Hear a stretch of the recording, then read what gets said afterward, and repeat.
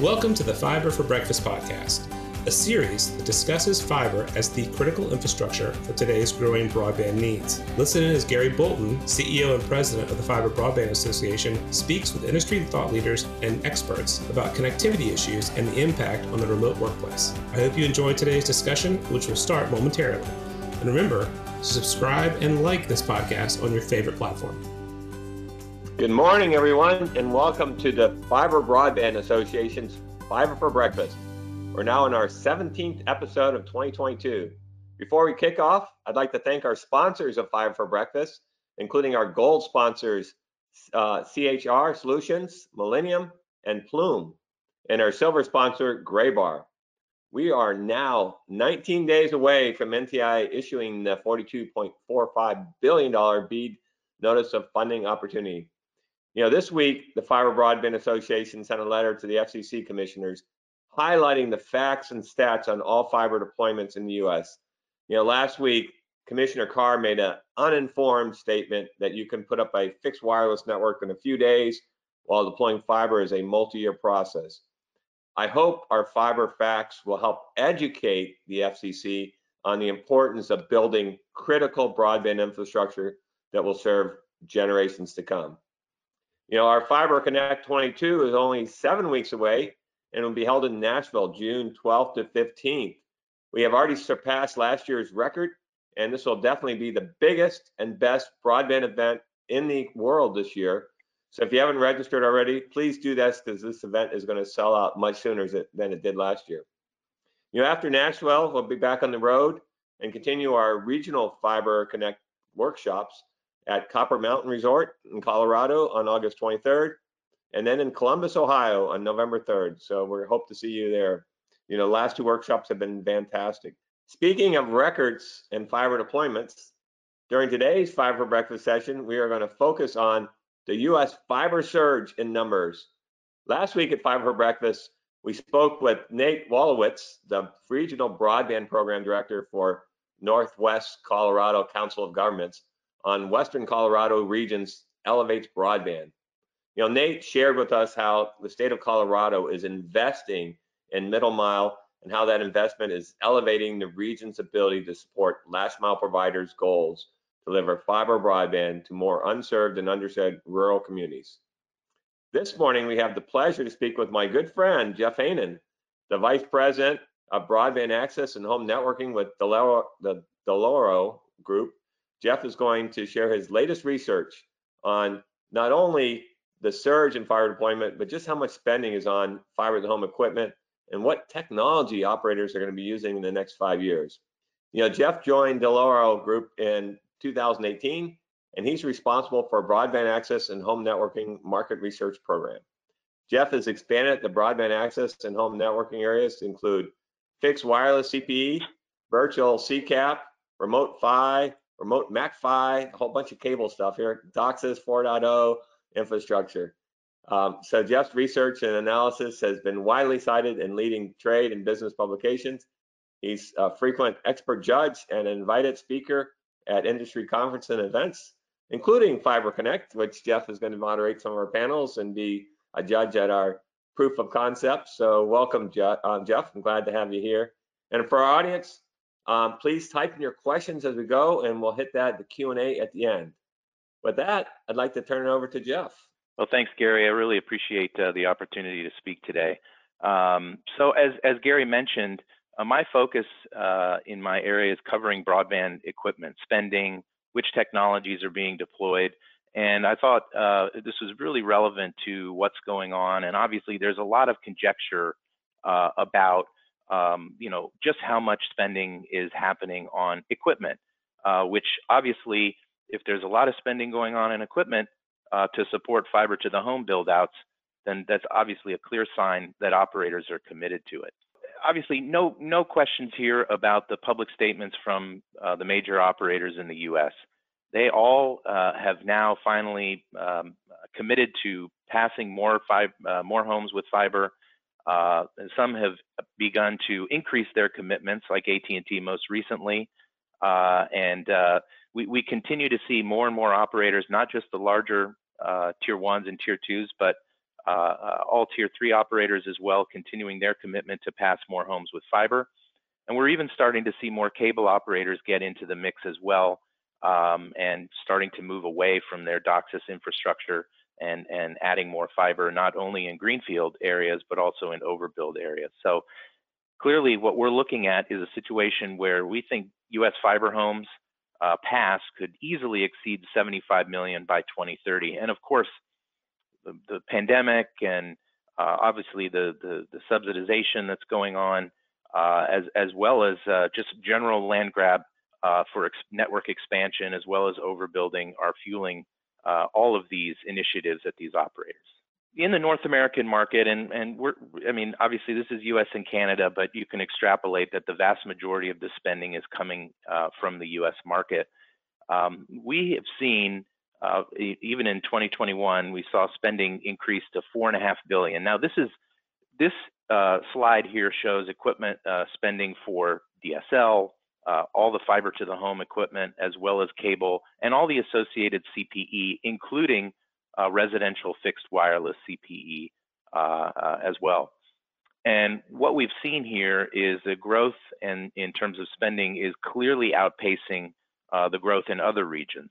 And this is true not only for the usual China market, which is clearly a huge market for fiber, but also the Western European market, which now you have British Telecom, Deutsche Telekom, some of the larger tier ones and legacy PTTs that are finally moving away from their copper infrastructure and making their own commitments to fiber because they realize what a competitive advantage it provides them and how much future proofing it gives to them going forward.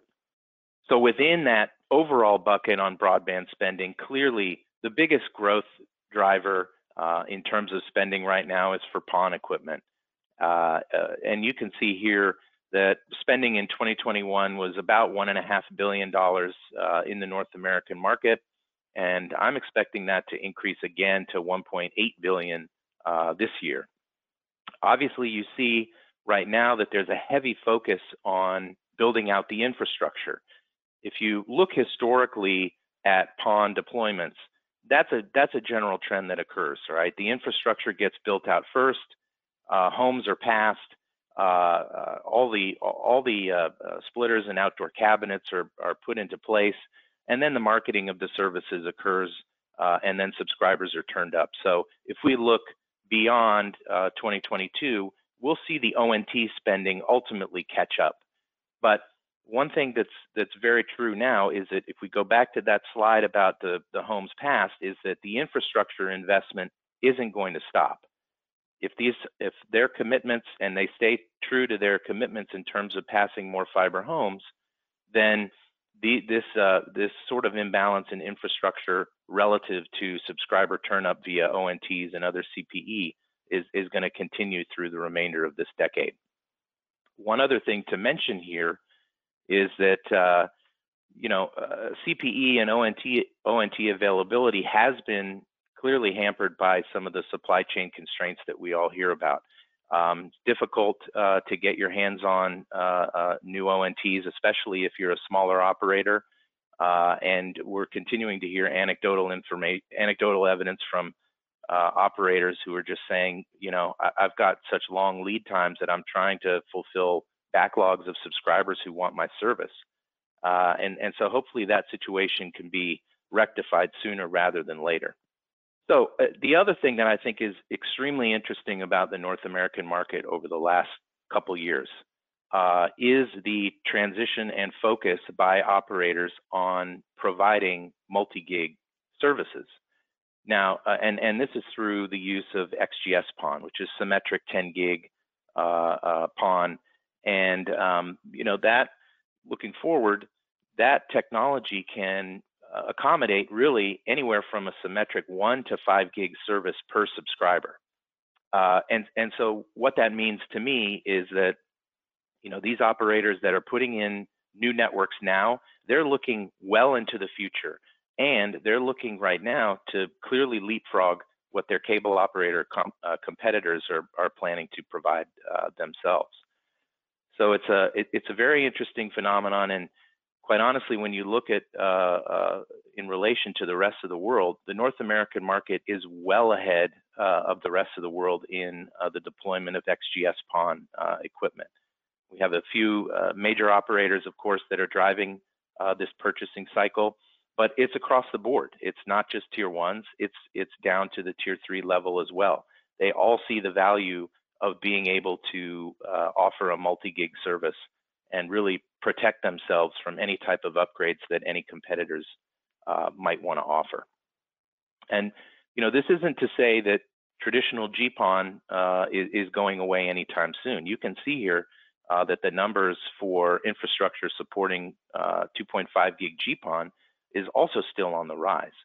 So depending on the competitive environment each operator faces, there may be a cost balance that they're trying to find relative to the overall CapEx that they're spending.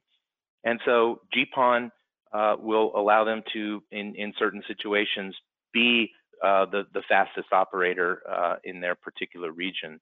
And so that will suffice for 3 to 5 more years for them. And so I think the other interesting thing here is that even if the infrastructure that's now going in place can support those multi-gig services through XGS-PON, we're still in very early stages of those ONT units actually going out into the field. So we still have a number of years for the ONT numbers and for those subscribers to be turned up with multi-gig services to ramp. Some of that is supply chain, is limited by the supply chain. And also, of course, the cost of those XGS-PON units remain high because of logistics and because of transceiver costs, but they continue to come down to the point where within the next couple of years, they will reach parity with the traditional GPON ONTs. And then at that point, it's game on for operators delivering multi-gig using XGS. So, I did mention cable operators, and Gary also mentioned some of the products that I've added in terms of covering what cable operators are doing as well. And, look, they're not standing idly by as their competitors are rolling out fiber. They are pushing fiber deeper, and, a lot of them are moving away from DOCSIS infrastructure and moving to a fiber, which you'll see in the next slide. But even before that, many of the larger operators have plans to improve their upstream bandwidth by moving to a mid-split or a high-split architecture, which won't give them symmetric speeds, but will give them obviously more speed up on the upstream side that allows them to compete, not necessarily on the billboard speed side where they can offer a gigabit downstream, but at least shore up one of the weaknesses of DOCSIS, which is the upstream asymmetry. And so that's reflected also in the fact that they're pushing fiber deeper. It's reflected in these remote PHY units and remote MAC-PHY units that we're projecting are being put out into the field to replace traditional analog nodes, as well as to replace some traditional amplifiers as they pass those amplifier stations and add more intelligence into the network. One of the big things that's still on the table for these cable operators is DOCSIS 4.0. Some of the timeframes are still in question. Supply chain issues with respect to the semiconductors, that's still in question, and also the fact that for extended spectrum DOCSIS, most cable operators are still purchasing 1.2 gigahertz amplifiers. And for extended spectrum, obviously you want to move to 1.8. We haven't seen that move happen in earnest yet. So that says to me that we're talking DOCSIS 4.0 much later this decade. So with the concern around the timelines for DOCSIS 4.0 and just the amount of time it's going to take to upgrade the existing outside plant, we are starting to see more cable operators move to a fiber to the home architecture. And how we're seeing that is in tracking these remote OLT ports.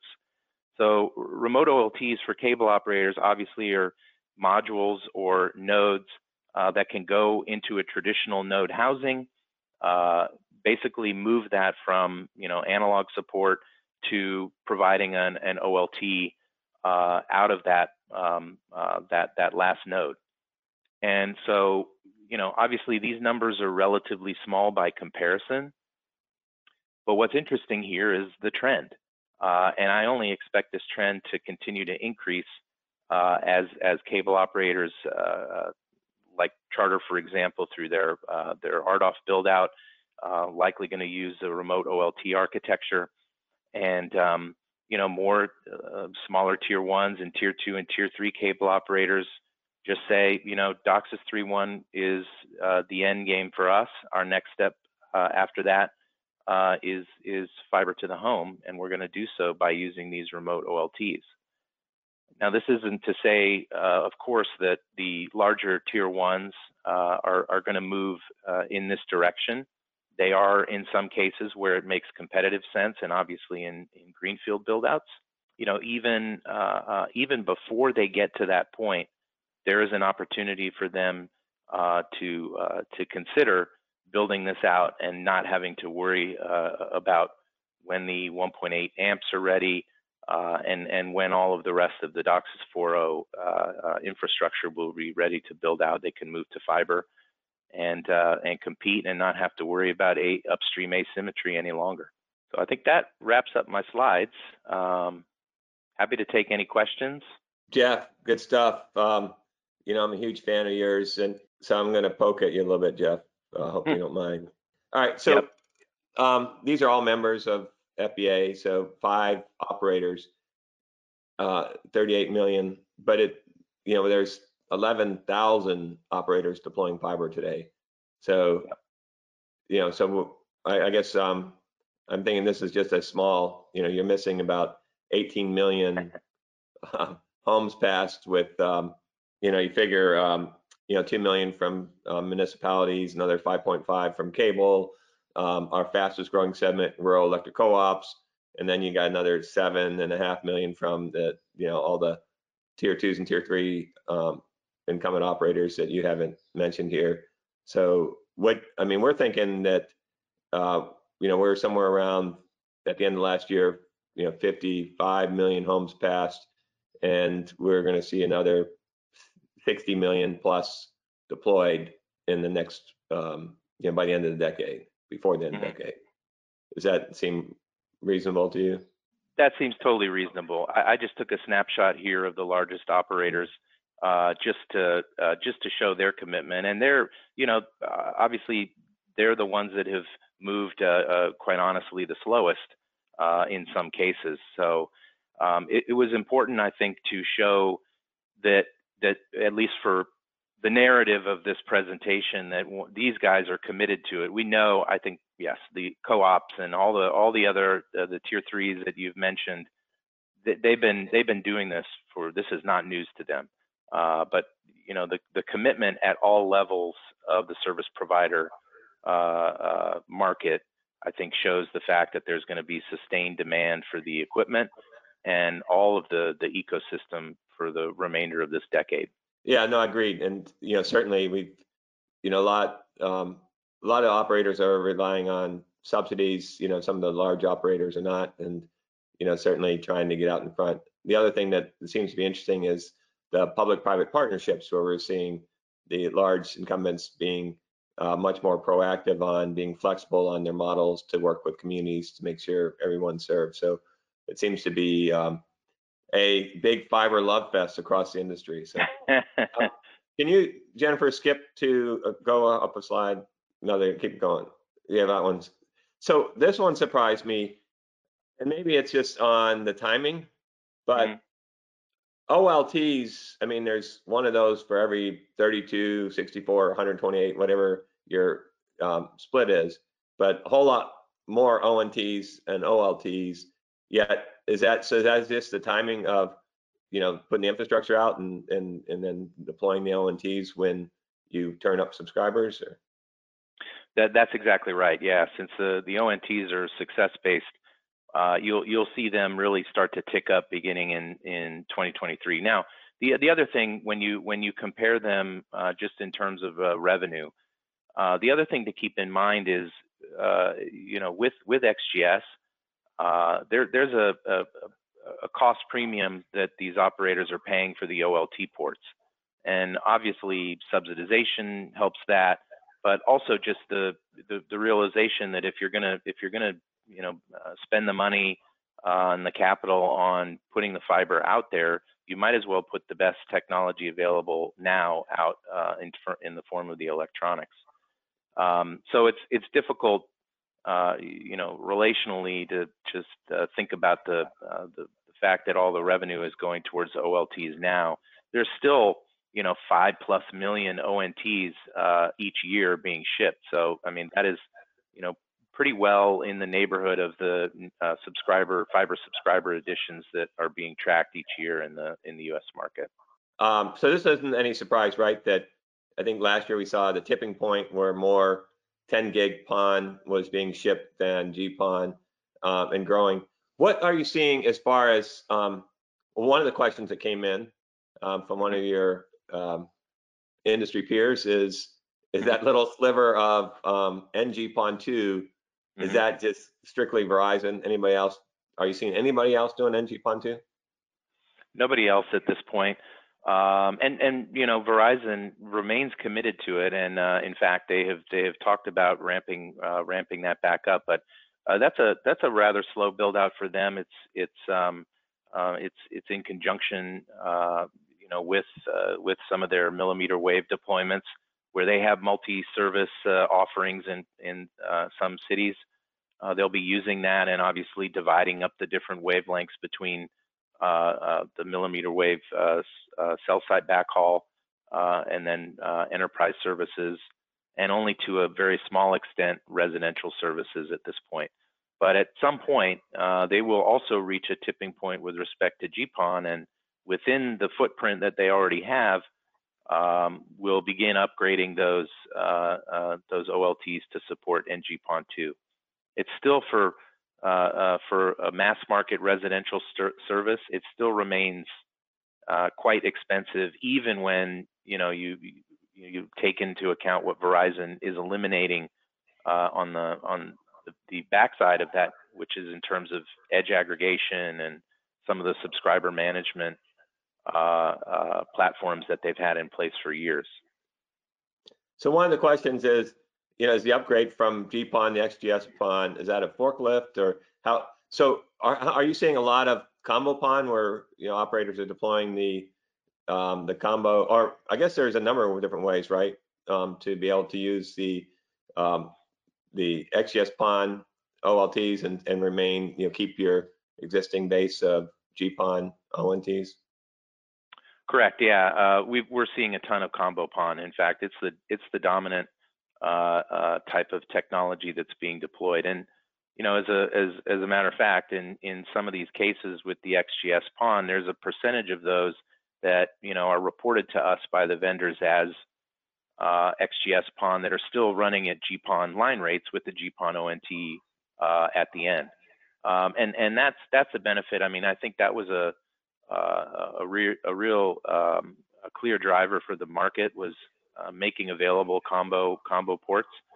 Not everybody sees the value in that. Not every operator sees the value in that, and that's totally fine. There are certainly plenty of standalone XGS-PON ports that are going out into the field as well. So just there's some questions on a lot of acronyms here. So the OLT, the optical line termination. So that's the head end. Yep. So that's the one to many. So one OLT would then that transceiver would blast out. You split that to 32 splits, and then at the home you would have the ONT, the optical network termination. So that's OLTs correct. At the head end, ONTs at the house. That's so right. Yep. 1 to about typically 32, I would say.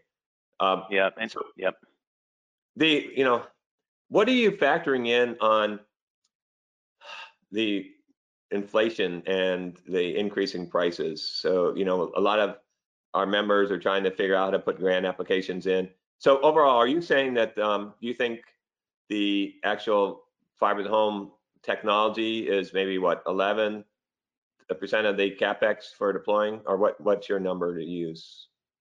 I mean, I use slightly less than that. but in that range, in the high single-digit range. And in terms of inflationary impact, I think what we've seen is we've seen in general you'll see a price decline as volume shipments increase, right? And we have not seen that. The prices have remained steady for the transceivers, and in some cases the burden has come onto the equipment vendors themselves in terms of their margin profile, but it's the subsidization helps that to a certain extent. But I mean, there's no question. I think that the inflationary impact is more on the labor side. I think that we're seeing. So in terms of planning out the overall project, I think that has a bigger cost impact than the spending on the electronics. We have about $130 billion of federal subsidies, between RDOF and ARPA and CAA and the IIJA and every other possible acronym we can come up with. But so what are you seeing on the private capital that's being applied? Is it somewhere similar in those numbers? Because AT&T and Verizon and all those guys are using, private capital, and we're also seeing matching and other things. Do you have a feel for what the overall CapEx is? I don't have a feel for exactly what that range is. I do know that it has increased and ramped up considerably on the private capital side, and certainly internationally, this is something that we've been tracking and see all over the place, particularly in Europe and developing countries. It's just I think in general, the momentum has changed. It's good to own infrastructure, and for so long it was seen as something that was going to be a dumb pipe, and now people realize that having that infrastructure is so valuable, and then of course the valuations that we're seeing for fiber networks reflect that, I think, and that's not only a U.S. thing, but it's a global thing as well.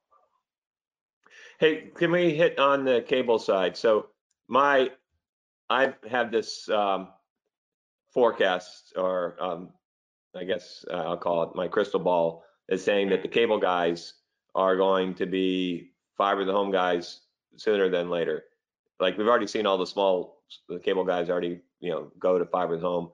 But are things like sustainability? I mean, when we look at Europe and every place other than U.S., the first line on the RP is, zero carbon footprint. And so having all those active components, and when is cable going to start worrying about OpEx and wanting to get to have a low cost of ownership? I mean, what do you anticipate there?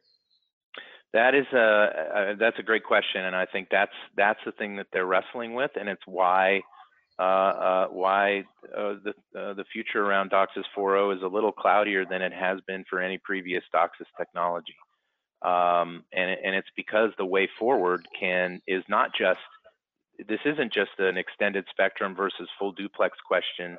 It's also a question of going to fiber. And in my conversations with the larger cable operators, they're still, doing the math for them.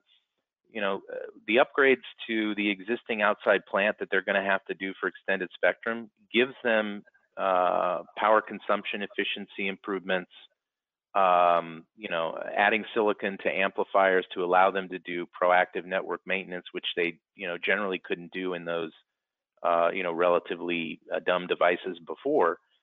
So they see that investment, even improving overall sustainability, and they still see that as more valuable than the overall CapEx costs it would take them to build fiber out.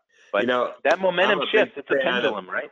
Yeah, I'm a big fan of duct tape, but at some point, you might as well just go and do the right thing. But so let me just end with this last question: is what are some of the challenges and opportunities for the fiber construction companies in this environment? Well, I think the challenges currently are just the demand and the ability to satisfy that demand and be able to build out these networks as quickly as the operators want them to. And so that's obviously a good thing and a bad thing.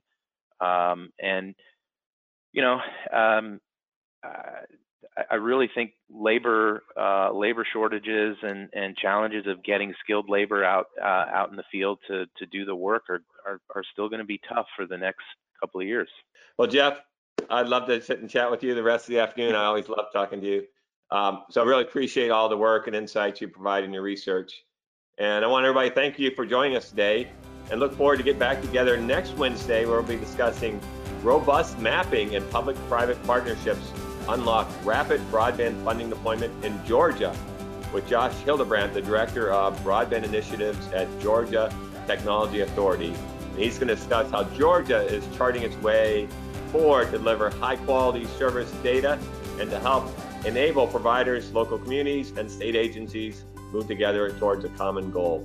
With that, I will look forward to seeing you guys next Wednesday. Thanks again, Jeff. You guys have a great rest of your week.